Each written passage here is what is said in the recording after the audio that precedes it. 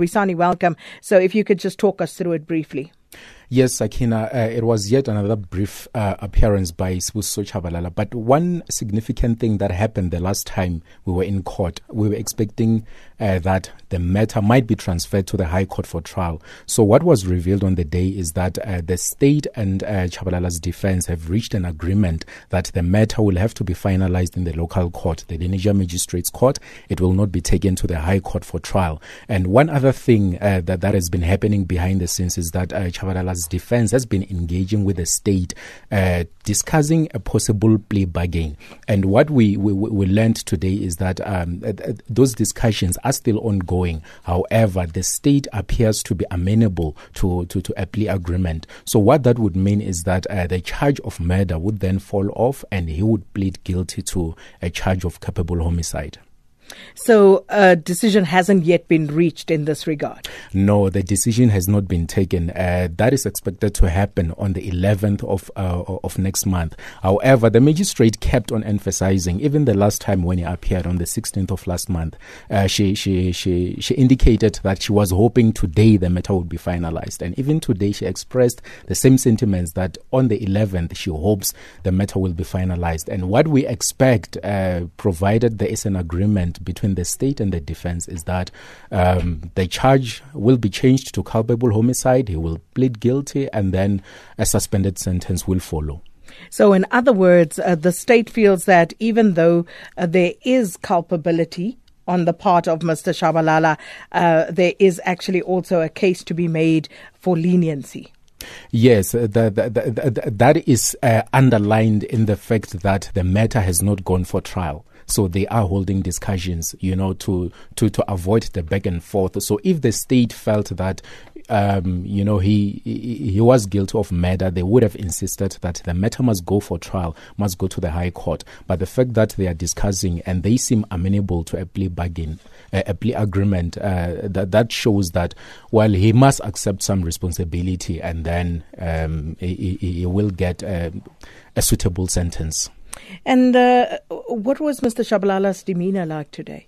He was a bit difficult to read. Mostly when we arrive, he'll come up from the holding cells, but we were inside the courtroom and he came from outside, and you could only see his back, but he appeared a bit relaxed, considering that, the first few appearances were very emotional. But I mean, he looked a bit relaxed, clean shaven, wearing a light brown leather jacket, and but afterwards he didn't exit the same way he went down the holding cells. So there wasn't even a chance to examine how he looked or how he felt about the whole thing. Wisani Makubele, appreciated. Our reporter who has been following and will continue to follow this particular case for us. And in 2004, as I was saying earlier, the National Prosecuting Authority actually declined to charge former rugby player Rudi Vleis-Versace on what was said were humanitarian grounds. Now, it believed that he had suffered enough punishment after he too shot and killed his 19-year-old daughter, thinking that she was a car thief. And earlier I spoke to former prosecutor and practicing attorney Marius du Toit from Du Toit Attorneys, and this is what he had to say. When you don't talk about a person intentionally killing his child, when you talk about a person that was negligent in the circumstances, then often what you would find is that the state would be extremely lenient in the way they deal with it, because typically speaking, you would say that a father or mother has already been prejudiced and they would have suffered harm by just having to endure the trauma of having killed their child. I remember back in the day when I was prosecuting, we had a father that drove, I think it was under the influence of liquor, and he killed his whole family. And as a result, we also, after speaking to the DPP, we didn't prosecute any person. And it's just because the trauma and the suffering that person has to endure for what he has done is a lifelong sentence. But when you deal with these matters, of course, if you remove the situation that it's the father that killed his child in the scenario, then of course the person's in trouble. I mean, there's an authority where a person was, there were burglars, and then he saw the people in his property and he shot through the one window. And the SCA found him guilty of murder in those circumstances. There are instances where a person discharged a volley of shots like we had with Oscar and Reba, and he was convicted of murder. So the circumstances, of course, could dictate that the person still be prosecuted.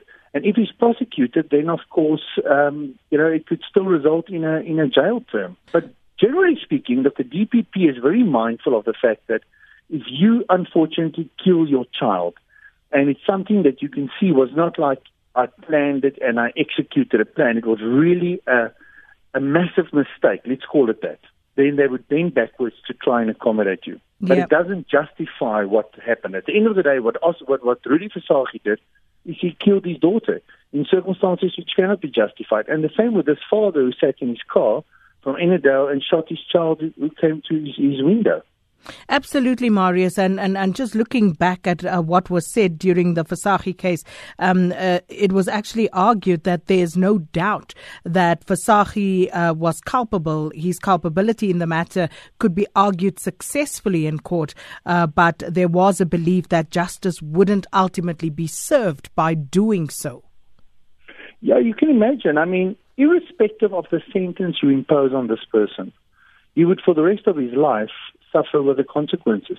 I mean, if we look at the Ellen Pakkies matter in Cape Town, I mean, this instance, we talk about a parent that strangled a child in circumstances where the child, was abusive towards the parent and there was a lifelong drug abuse and so on.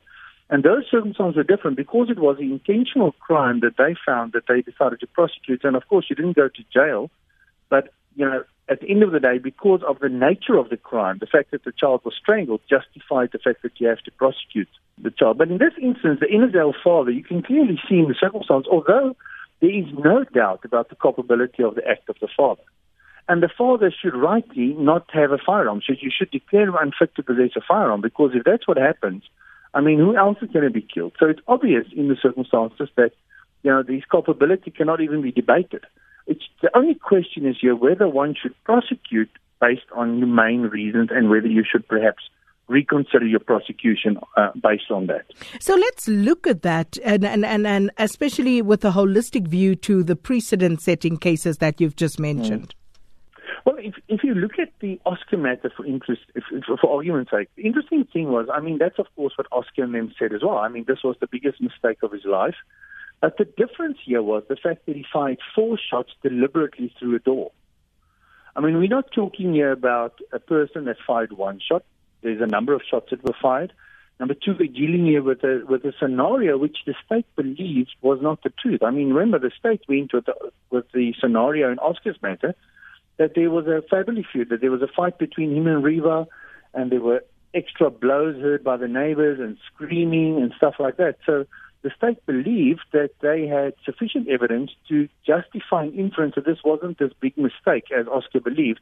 And the court ultimately rejected his version to say, well, listen, you foresaw the possibility that there was a young person or a person down the door, and you proceeded by firing 4 shots, and that's murder. But in these circumstances, you have a person that discharges 1 shot, kills his daughter in the car, or you have a person that discharges a shot to his child who tries to open the door of his car. And perhaps, the sad thing is that, with these things, it's an indictment to our society. It's just where we are. The fact that we are all part and parcel of this crime-ridden society.